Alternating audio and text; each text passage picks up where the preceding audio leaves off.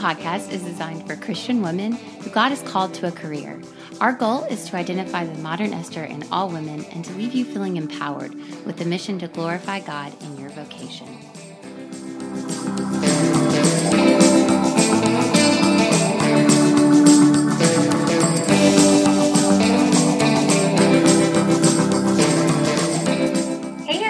Welcome back to the Modern Esther as we get further along in Deborah.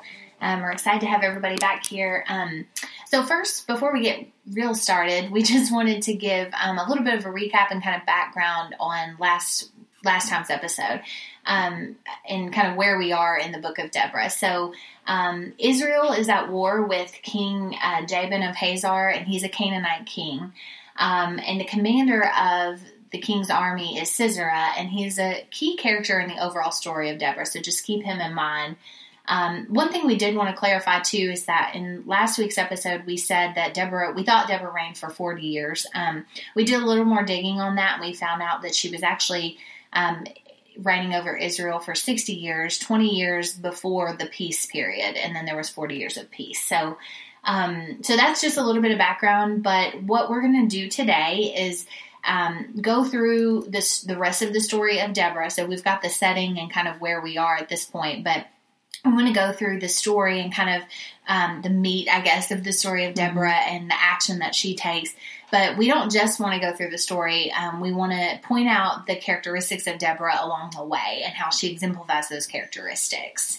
Yes, because, and as you'll notice throughout this story, even though it is only in one chapter, her characteristics and her quality, I guess maybe, of her anointing of this calling that God has called her to be this judge actually plays a huge role in the story. So all of her quality is it's very easy to kind of pick out with all these different verses. So we're just going to start in Judges 4:4 and kind of go through and pick out these verses as we read through the book of Judges chapter 4. Deborah, the wife of Lapidoth, was a prophet who was judging Israel at the time. She would sit under the palm of Deborah between Ramah and Bethel and the hill of Ephraim, and the Israelites would go to her for judgment. So first, right away, we see that she is a judge. She's the first and only female judge, but also that she was a prophet. And we will see this again in verse 6 and verse 9. One day, continuing, it says, one day she sent for Barak, son of Abnoam, who lived in Kedesh in the land of Naphtali. She said to him, "This is what the Lord, God of Israel, commands you. Call out 10,000 warriors from the tribes of Naphtali and Zebulun at Mount Tabor, and I will call out Sisera, a commander of Jabin's army, along with his chariots and warriors, to the Kishnon River. There I will give you victory over him." So you see her. And if you're actually kind of reading along with us, or if you want to go back and read later, she's actually quoting as if speaking from the Lord. So again, she's exerting that prophet ability. Mm-hmm. Right. Well, and even I think you can pull some other things from verse 6 as well. She is a leader, and she delegates tasks to other people, and she's also respected by other leaders, and then other leaders, she is respected by other leaders, and she respects other leaders. So she's prophesying and discerning God's will, and then she uses that ability to direct Israel to victory. So she delegates to Barak in verse 6, and then she ends up going with him in verse 9. But we also see in the poetic version of Deborah's story in chapter 5, verse 9, the Scripture says, "My heart is with the commanders of Israel, with those who volunteered for war. Praise the Lord." So she is, again, respected among the leaders. And then in verse 15, chapter 5:15, it says, "The princes of Issachar were with Deborah and Barak. They followed Barak rushing into the valley." Mm-hmm. And so it's actually, Amy makes a good point. Like, she was a very good delegator, and she definitely had respect for other leaders, because Barak told her when Deborah said that prophecy from the Lord, go and I will give you victory over him from the Lord. Barak said, "I will go, but only if you go with me." Right. And then she responded in verse 9, "Very well, I will go with you." And I just thought we both thought that was kind of interesting. In a book I'm reading right now called The Deborah Anointing, Embracing the Call to Be a Woman, Michelle McLean Walters says, Honor can be defined as respect that is given to someone who is admired, good reputation, good quality, or character as judged by their people, or high moral standards of behavior. Barak honored Deborah's position in society. Deborah honored Barak's authority as commander of the army, and she allowed him to walk in his authority to gather men for the battle. Even though she received the command from God, she delegated the responsibility to Barak to gather the troops. Deborah humbly submitted to God's plan and wisdom over her own. This was not an example of a woman, quote unquote, doing the job because a man would not step up, as you might kind of first perceive that, as he said, I will go, but only if you go with me. But rather, Michelle says, it was a godly woman called by the Lord, sharing God's word in the manner and order God had clearly outlined. Barak honored Deborah's abilities and capabilities. So men must respect women's education, experience, and career obligations instead of expecting them to fill traditional female roles. If the CEO of a local bank loves making cupcakes for the woman's banquet, fine. But it sure wouldn't hurt to ask her to chair the finance board. I just love, Amy and I both love that Michelle brought that up. Amy actually said, "Oh, was that a man who wrote that?" I said, "Of course not." But I think that some men might think this way. Yeah, maybe. I just think it brings to light a lot of issues that women face, but I think I don't know. I loved it. I like her little fiery. Apparently, this is a great book. So this is a really good book. Yes, check it out. The Deborah Anointing by Michelle McLean Walters, and it's very good. She definitely goes through a bunch of our points and then a couple of other ones. But she, when she kind of said, that whole thing, it does kind of make you think. And we're actually going to talk about this in a later episode about.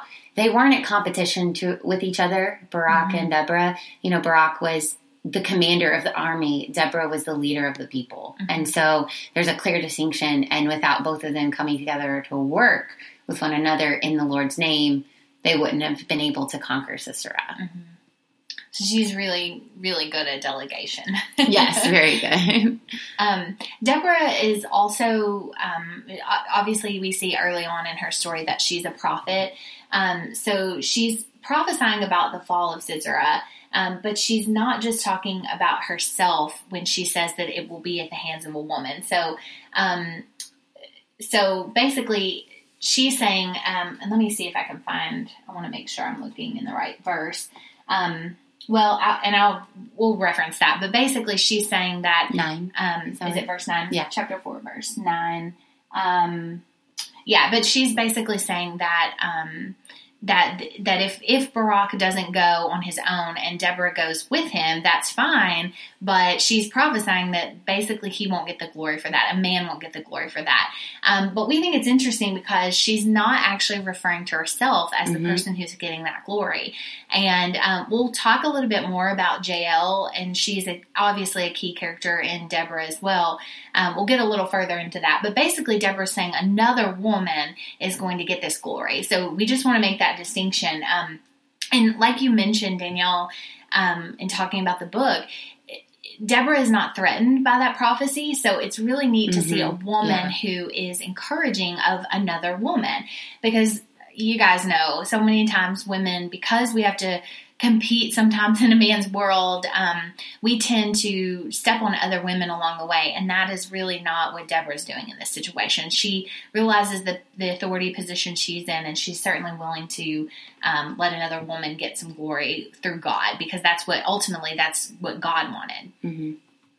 And so picking up in verse 12, it says, when Sisera, so this is the commander of the Canaanite army, was told that Barak, son of Abnoam, had gone up to Mount Tabor, so just like Deborah had said, he had called for 900 of his iron chariots and all of his warriors, and they marched from a city, I'm so sorry, I cannot pronounce, to the Kishon River. So exactly what Deborah was prophesying about. So then Deborah said, so this is her mark. This is basically like what God told Deborah as soon as they get to the Kishon River, that's when you attack. So Deborah told Barak in verse 14, get ready. This is the day the Lord will give you victory over Sisera, for the Lord is marching ahead of you. So here we see a major quality where she is faithful and she truly remembers whose victory this is. She's not saying, I told you this is where he was going to be. Go, Barak, have victory. There's going to be a woman down there who's going to help you. No, she said, the Lord will give you victory. And she doesn't tell him how. Mm-hmm. Because it's not about any of these key players. It's about the Lord going ahead of them. Right. And in that, being a huge leader, oftentimes it's hard for a leader who knows, especially a leader who knows what's going to happen, to be extremely humble. And yet, again, she's just so humble in understanding her role in this story. Yeah. So what happens next? So Barak does lead the 10,000 warriors down the slopes of Mount Tabor into battle. And I'm reading verse 14. When Barak attacked, the Lord threw Sisera and all his chariots and warriors into a panic. Sisera leaped down from his chariot and escaped on foot. Then Barak chased the chariots and the enemy army all the way to Harosheth Haggayim, killing all of Sisera's warriors. Not a single one was left alive. Meanwhile, Sisera, who, again, guys, is the commander of this army, ran to the tent of Jael, the wife of Heber the Canaanite, because Heber's family was on friendly terms with King Jabin of Hazor, which also, remember, is the enemy of the Israelites. So he's a Canaanite king. So we just think it's kind of time out a little bit, interesting point that Jael and her husband had familial or friendly ties, I guess, with the king who was the enemy of the Israelites. Yeah. And we didn't know, it doesn't say much about that. We don't know if they were spies. Right. We don't know if they were forced into friendly things. We don't know if Jael's husband had a place in society and the only way to protect his family was to, have those ties. But we do know that Jael was not happy with her situation. And even though they had friendly relations, as it says in Scripture, were on friendly terms, she was not a friend of Sisera. And we see that it says Jael went out to meet Sisera and said to him, "Come into my tent, sir. Come in. Don't be afraid." So he went to her tent and she covered him with the blanket. "Please give me some water," he said. "I am thirsty." So she gave him some milk. That's funny. He asked for water. She gave him milk. But anyway, from a leather bag and covered him again. "Stand at the door of the tent," he told her. "If anybody comes and asks for you, if there is anyone here, say no." But when Sisera fell asleep from exhaustion, Jael quickly crept up to him with a hammer and tent peg in her hand. Then she drove the tent peg through his temple into the ground, and so he died. When Barak came looking for Sisera, Jael went out to meet him and said, "Come, and I will show you the man you are looking for." So he followed her into the tent and found Sisera lying there dead with a tent peg through his temple. So this is pretty graphic. You see a woman basically nail a man's head in his temple. So, and I was always wondering why we didn't learn the story of Deborah as a child, and now I'm thinking this might be the reason. Yeah, that Jael character. But again, this is in verse, and continuing on in verse 22. So that day, Israel saw God defeat Jabin. And from that time on, Israel became stronger and stronger against King Jabin until they finally destroyed him, which we see in Judges 5:31. There was a peace in the land for 40 years after they defeated King Jabin. So this was successful. Their plan was successful. God's prophecy, or Deborah's prophecy through Christ, or through God actually, came through. And on top of which was even more important that she said it will come through the hands of a woman.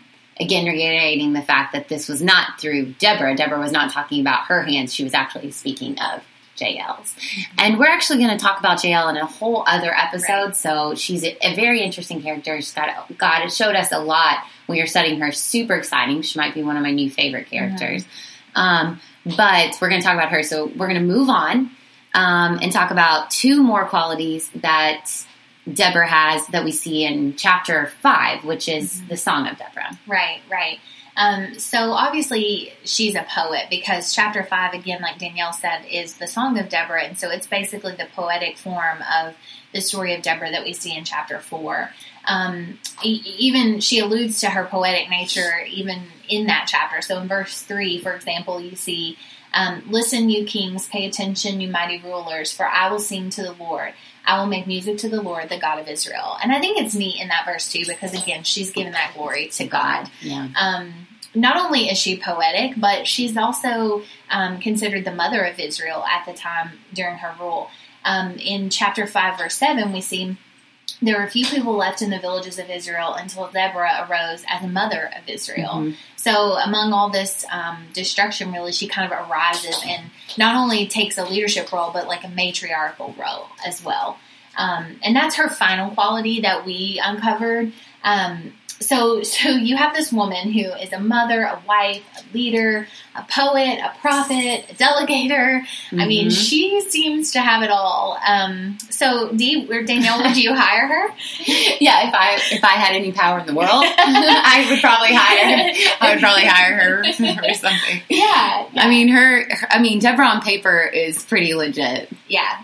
Truly. But, I don't even know if she cared about her paper. Yeah. That's kind of what Amy and I were talking about. To have a resume like hers is very intimidating. Mm-hmm. And is, especially in that time period, that's probably why she was where she was, because she was just breathtaking to behold and all that she was able to do. But it is hard in the world that we live in, when you are trying to find a job or move up in your company or move up in your career. For a long time in science, we have this this cute little quote. It's like publish or perish. Mm-hmm. So, all of your publications will go on your CV or your resume. And if you don't have a lot of publications, even if you're not necessarily first author on those scientific journals, just having a multitude of publications is a big deal. And so, and that's, that's probably a topic for another conversation, because some of those people don't pay attention to how good the quality of the science is, but it's just all about how much can you get on paper. Right. That's the society we live in. Like, how many service, I'm in dental school now, and I feel like it's like, how many leadership roles can people get? Yes. And how many service opportunities can they go on? And they lose maybe sight of why they're doing it. I mean, I've done that before, and Amy and I kind of was discussing this and, thought like a great resume is and not a definition of us. But then what if you have a poor resume? That doesn't necessarily break us either. Right. I think, and we both have shared a little bit of our own backgrounds, but it's funny that you say that, Danielle, about the publications and things like that, because in law school it's very similar. It's like, on our resume we're expected to put our GPA and our class rank on there, and publications if we're published, what activities we, as if law school is not enough taxing wise, what extracurricular activities do you do?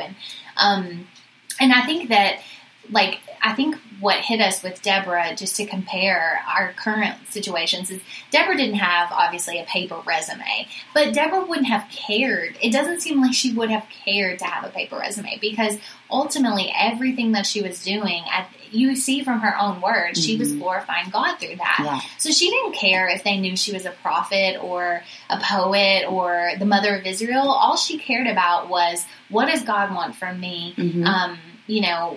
Am I doing this for God?